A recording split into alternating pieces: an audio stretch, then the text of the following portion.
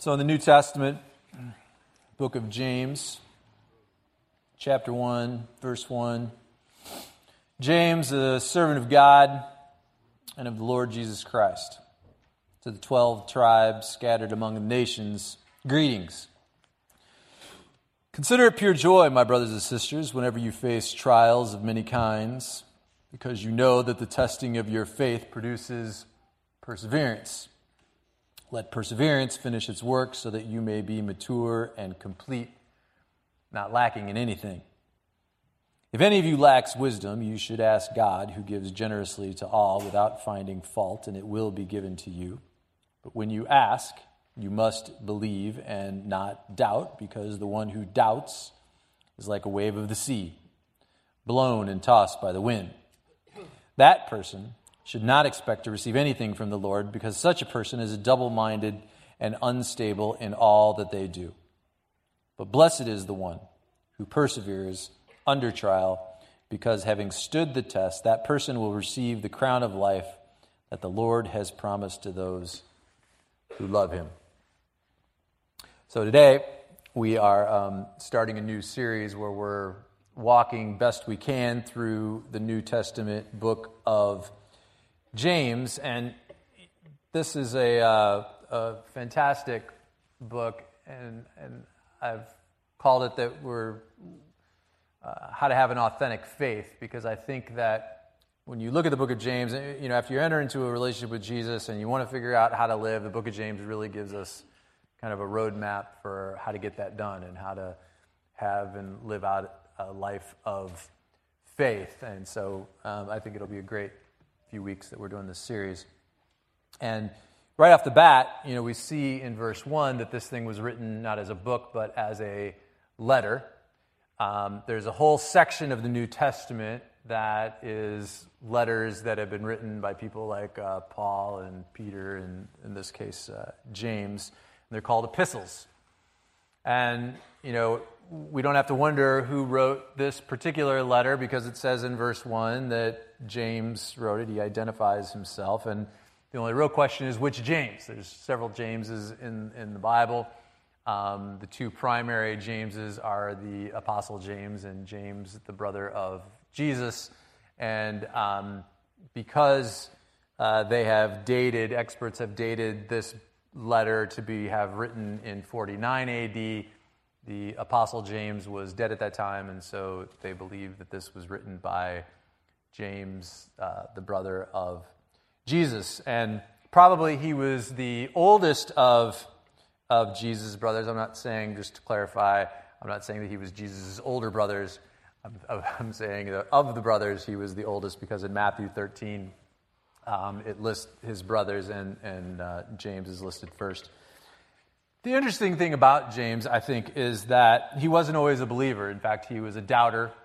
He questioned his own brother, what he said and who he was, and so he had to overcome a lot.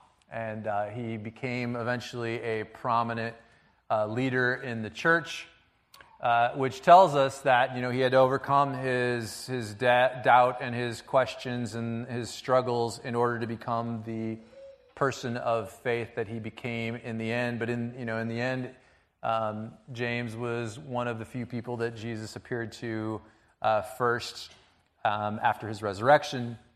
The Apostle Paul later referred to James as one of the pillars of the church, because he was such a prominent leader in the church. And so we see that, this is a person who's become this strong person of faith, but he came by it honestly, right? It wasn't something that he was naturally born into, although you would think that would have been the case, but it wasn't. And then the last thing that I'll just kind of point out as a way of introduction is that he notes that this letter is written to the 12 tribes that are scattered among the nations, and this really references the fact that James is in Jerusalem. There's a group of Jewish Christians who were part of the Jerusalem church, and when they were persecuted by the Roman government and even some of the Jewish leaders, they were, they basically just scattered throughout all of Israel as a way to escape imprisonment and even death. And so he says that this is written to all of his brothers and sisters who are struggling, going through hard times, having difficulty. And the incredible thing, I think, is that while this letter was written some 2,000 years ago, how it applies to us today. Because some of the same questions that they had a couple thousand years ago in how to survive life are some of the same questions that we still have today. When we have a time when we're going through hard times, when we're going through times of trials, how do we survive and get to the other side of the pain? So, like I said, we're excited about this series in James. We try to, once or twice a year, just kind of teach through a book of the Bible best we can. And so it's a lot of fun for us to do that. And this particular section deals with the whole idea of overcoming pain. And, it doesn't matter what we're dealing with, whether you're going through the pain of a divorce or the loss of somebody that you love, or somebody has hurt you deeply. It could even be that you've caused somebody else pain, and there's a whole ripple effect, around that. But when we go through these kind of troubles and hard times, James has something to say about it, and so he starts out, and it's incredible because he starts out in this letter, and I'm guessing he starts out with this because he's dealing with people who are out there being persecuted and chased and killed and put in jail. And so he says, "Consider it pure joy, my brothers and sisters, whenever you face trials of many kinds." It's interesting because when James talks about where he says the trials of many kinds, he's actually talking about the fact that trials and hardship and pain really come in all shapes and sizes, and everybody experiences it differently, right? I mean, it has the idea that my pain and my hurt that I've experienced in my life is different from your pain and your hurt that you've experienced in my life. We might even have experienced the exact same thing, but we experience it differently, and it's almost like my pain is customized just for me. That's a weird concept, isn't it? But it means that our pain and our brokenness really is what our life is built on. Like, it has made us who we are, and we have a choice at any given moment. We can either run from it and pretend like it never happened and live with the shame of it, if that's the case, or the open wounds that it's caused, or we can embrace it and understand that this really is part of who I am. I mean, look, everyone in this room, I think, could share a story that would rip your heart out about how you have been hurt or experienced a deep sense of pain or loss. But what that means is that every single one of us has a story about how our pain and our brokenness has made us who we are today. Right? It's not like I want to go back through all the junk that I've been through in my life, but I can't help but be grateful for all the stuff that I've gone through that has made me who I am. And it's become part of our DNA, the story of who we are. Suffering and pain is really the common thread that brings us together in the most raw form of our humanity. I mean, it leaves us exposed and vulnerable and in need of healing and in need of help. And typically we hate it, right? Because we feel so weak and out of control. And one of the questions that we have to figure out is, how do I move through it? Right? How do I get on the other side of it without staying stuck in this spot this pain as a victim or to be bitter or resentful? How do I get on the other side of it so that it doesn't cripple me? Because the fact of the matter is, pain is very much a part of our lives, and we have to learn how to deal with it in a healthy way. And I think that while there are no easy answers, there's no 1, 2, 3 formula, and everybody's process of healing is different than everybody else's, there are some things that I think that the book of James identifies that are necessary steps to overcoming pain in our lives. And while they may seem very simplistic, they are very, very profound. And the very first thing that James teaches that we are to do, to be honest with you, sounds a little ridiculous, doesn't it? Consider it pure joy, like when you go through bad times. Yay. And, I mean, really, is he really telling me that I should be joyful when my heart is breaking? That I should rejoice when somebody has hurt me so deeply? That I should consider it joy when I've just lost somebody that I love so much? It doesn't really make sense until you get to that next word that kind of links it all together, which is the word because. So it says, consider it joy because you know that the testing of your faith produces perseverance. So how can we find joy in the midst of all of our pain and hardships and tough times? We can, he says, because tough times produce perseverance. And what we're going to see is that perseverance is actually an essential quality that we have to have in order to have an authentic faith. So this is where we start getting down to the core of his teaching. Now, the first thing we need to realize is that he doesn't say, hey, you're going through hard times, be happy. Right? He doesn't say, be happy that you're going through a time of pain. He says, consider it joy when you go through these times. Because joy is not happiness. Right? Happiness comes and goes as easy as money in a slot machine.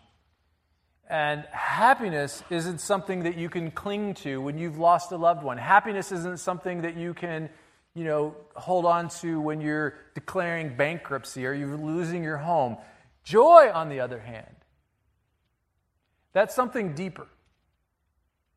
That's something more meaningful, and it's going to be there for you at the end of the day. Real joy is a deeper, sustaining quality that comes from God, so that even in your darkest days, when there is a sadness and a grief and a loss that is threatening to just overtake you, you can still have this sense of joy that is very mysterious, I think. And James says that when we begin to experience that kind of joy, that's when pain produces perseverance. And if you were going to have a word picture of what that word perseverance looks like, that what he's talking about, it's that we are to bear up under something. And in this context, we are to bear up. It's almost like the pain is squarely on your back. And you are to bear up under it and continually and persistently apply force against it. Does it sound like he's painting kind of a picture of a rose garden that, if you believe in Jesus, everything is going to be easy? No. It doesn't sound like any fun at all. It sounds like it's a whole lot of stinking work to get through it. And it's something that requires all the strength that we can muster to get through these difficult times, and it's no fun. Well, he goes on in verse 4, and he says, so let perseverance finish its work, so that you may be mature and complete, not lacking anything. Perseverance, it seems, is the goal of our faith so that we can finish the journey of life. And in order for us to be able to finish well, then we have to allow perseverance to finish its work so that we can finish ours. So unfortunately, this is the idea that we have to suck it up and face whatever hard times we are going through head on. Like, we cannot hide from it. Now, this is an especially difficult issue for a guy like me because I have that personality that you would call a stuffer. And I have a tendency to take all of the pain in my life and all of the stuff that I don't want to deal with. And, my wife will tell you that I do this very well. And I stuff it. And I pretend like it doesn't exist. The problem is that if you don't work through it in a healthy way, you can stuff it for a while. You can hide from it for a while. You can pretend like it's not there for a while, but eventually it will come out. And when it does, when it rears its ugly head, it will come out in the most unhealthy of ways because they are big issues that have never ever been dealt with in your life. My first introduction to real pain was the day my mom died. Several years ago, she got cancer, and it was a devastating moment for me when she died. And I handled my mom's death about as poorly as you could ever imagine. And one of the biggest mistakes that I made soon after her death is I stuffed it. I didn't talk about it. I didn't deal with it. I did what I do best, and I, buried myself in my work, and I ignored it, and I moved on as quickly as I could. But within like a year, my grief that I thought I had handled started coming out in some very unhealthy ways, and it ate my lunch. And in a feeble attempt to try and cope, I ended up causing a whole lot of people a whole lot of pain. And it was not pretty. What I've now discovered is that the more that I try and run from it, the worse off I am. But the more that I embrace my pain and face it and walk through it, I'm able to deal with it, and I become stronger and healthier as a result of it. And so now, hopefully I'm a little older and wiser. When my dad died several months ago, that was equally as devastating for me, I handled it completely differently. And I'm not going to lie, because it's ridiculously painful to experience a loss like that. But I faced that head on, and to be honest with you, I'm still working through it, and it hits me at weird times, even times that I can't even imagine why. But I can honestly say that there's not a day that goes by that I don't miss both of them. There's just times when I feel orphaned and foundationless, and I don't play any games about the fact that I know that pain of that loss, it's always going to be there. But now, instead of trying to run from it when I feel like crying, I cry. In fact, I just embrace the crying, and I put on some really sad music, and I cry even harder. When I'm having a hard day and it's really affecting me, I sit down and I talk about it with my best friend, who happens to be my wife, and, we talk about it and deal with it. Whatever it is that you're facing, whatever it is that you're going through, like, if you're trying to run from it, God can never heal it. You can never just sit down long enough to deal with it. Unfortunately, God's timing is not our timing. And while pain, if you're like me, pain is incredibly inconvenient for me, and I don't want to take time to deal with it. Like, I do want to blow through it and move on. But the truth of the matter is that healing is a very, very gradual process. And there are some things that are so deeply painful that it could take a lifetime before you fully recover. And so perseverance becomes that necessary quality for anybody who desires to get on to the other side of pain. Perseverance has the idea that no matter how difficult life gets, no matter how battered and bruised our faith becomes, we hold on to that faith until the very end. But over and over and over again, we have to remember that you have to take time to walk through the pain. James says that from persevering through times of pain, that our character then gets built, right? That we become more mature and complete, so that the next time it happens, we handle it differently. It produces a faith in us that is authentic, and he says, lacks nothing. So we see that the faith that we're talking about is not something that it's about being a moral person, or it's not being perceived as being religious. It's about having a faith that is real, and that kind of authentic faith, unfortunately, is a faith that's born out of hard times. I mean, that kind of faith has been put through the fire, it has been tested, and it is born out of that pain, and that is what makes us who we are. If any of you lacks wisdom, you should ask God, who gives generously to all without finding fault, and it will be given to you.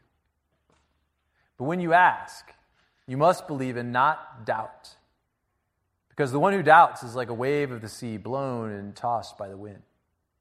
That person should not expect to receive anything from the Lord. Such a person is double-minded and unstable in all they do. Now, this is a difficult passage for me, too, because I'm not only a stuffer, but I'm also a doubter. And, however, I think that James is actually using doubt in a different context than what we may typically think of, because a doubter in this context, he says, is a double-minded person. And the term double-minded comes from a Greek word which has the idea of a person that has two minds, or a split soul. And it's interesting that this word appears only in the book of James, and so biblical scholars believe that James is the one who actually coined this word himself. But, and I'll make a distinction about this, because one of the great misconceptions, I think, among Christians is that, to doubt God or to become angry with God is somehow a sin. And, when you do that, people question your faith and talk about how bad you are, and it's just not true. I mean, the opposite of faith is really unbelief, and there's a big difference between unbelief and doubt. Unbelief is to make a conscious decision to deny or to reject God altogether. Doubt or anger, on the other hand, is being honest and authentic about the struggles that you're dealing with in your life. It's actually working through your faith, which is what actually helps to produce a stronger faith. So you can have a strong faith in God and love God and still have doubt or pain about whatever it is that you're struggling with or going through. You could still be a strong Christian without feeling like you have to have all the answers, or that life is supposed to be a rose garden now that you're a Christian. Unfortunately, life is just a little messier than that, at least in my experience. So, struggling with God over issues of life doesn't show a lack of faith. That's what faith is, right? I mean, faith is like bringing clarity into the fog and helping to carve out a way, a lighted path for us to follow in the midst of chaos. What you can't be is double-minded, according to James. And what he's doing is defining it as trying to keep a foot in two worlds. A double-minded person is someone who is constantly living in a state of compromise or an inauthentic faith, where half of you is living for God and saying that you're living for God, while the other half of you is wandering far away from God and doing things that are not what God intends for your life. And so you're trying to live over here in the world of God, but you're also trying to live over here in the world, and it makes you double-minded. You're trying to have it both ways, and God don't play that. It's the same idea when Jesus is talking about in the book of Matthew. He says you can't serve two masters, and in that case he's talking about you can't serve both God and money. He's saying you can't live for God and something else at the same time. You're either all in or you're not. You can't say that you're all in and then, be jacking around over here, and that's what being a double-minded person is. And James said you can't do that. But when you're all in, then you're able to go to God and ask for wisdom in those type of situations and ask for His help into how to navigate this very, very difficult journey that I'm faced with in this tough time. And it says that when we ask Him, that He will give us the wisdom that we need to show us the way to make it through. And as a result, blessed is the one who perseveres under trials, because having stood the test, that person will receive the crown of life that the Lord has promised to those who love Him. Nothing, I think, sidetracks our relationship with God or our faith like hitting a wall of pain head on. But James is pretty clear that if we walk through whatever it is that we're going through in God, then it will make us stronger, and it will give us the strength and the wisdom that we need to finish this journey we call life with our faith left intact. My mom was a very strong person of faith. She was a pastor's wife and very sweet, but one of the most devout Christians that I know. And as I said, she got cancer, and it really ticked her off because she got lung cancer. So she was like one of the 20% that get lung cancer who's never smoked. And so she was really ticked off about that because she never, took a drink or took, cigarettes. So I always joked around that she was out in the back of the garage smoking a cigarette or something, but she didn't think that was very funny.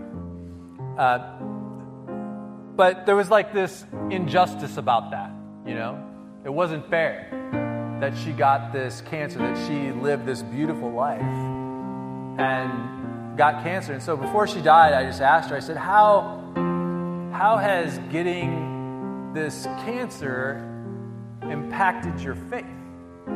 And she said, well, I have a hard time with this idea of rejoicing in my suffering.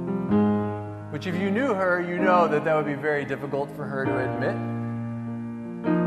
But she said, if what that means is that I am to persevere, she said, I can do that.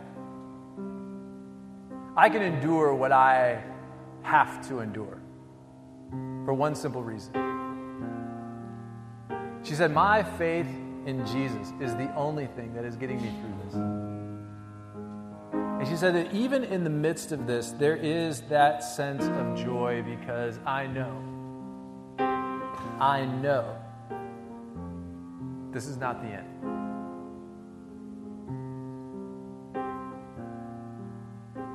Happiness means nothing in that moment. Avoiding pain, there's no benefit to that. But walking through those difficult times, those times of pain, with a sense of joy is something that is almost indescribable, but I'll make an attempt at it. I would describe it like this. that we may have tears streaming down our face because the pain just hurts so badly. And yet in the midst of it, we can still kind of smile because we know that this is not it. We know that there's something more. God promises that from the ashes that are created from the pain and the brokenness of our lives, that He'll create something beautiful, something real and authentic and deep. He uses our pain and our sufferings to mold us into the people that He created us to become. And one day, and I'm not saying it's today, but one day, we can look back on those dark times in our lives.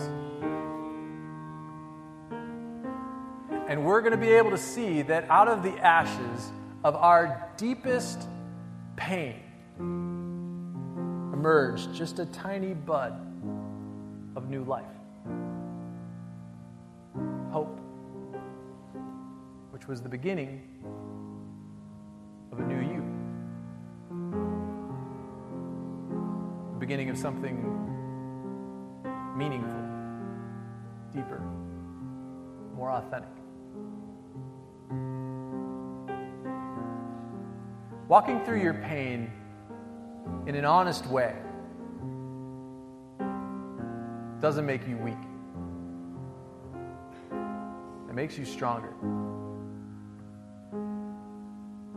It makes you beautiful.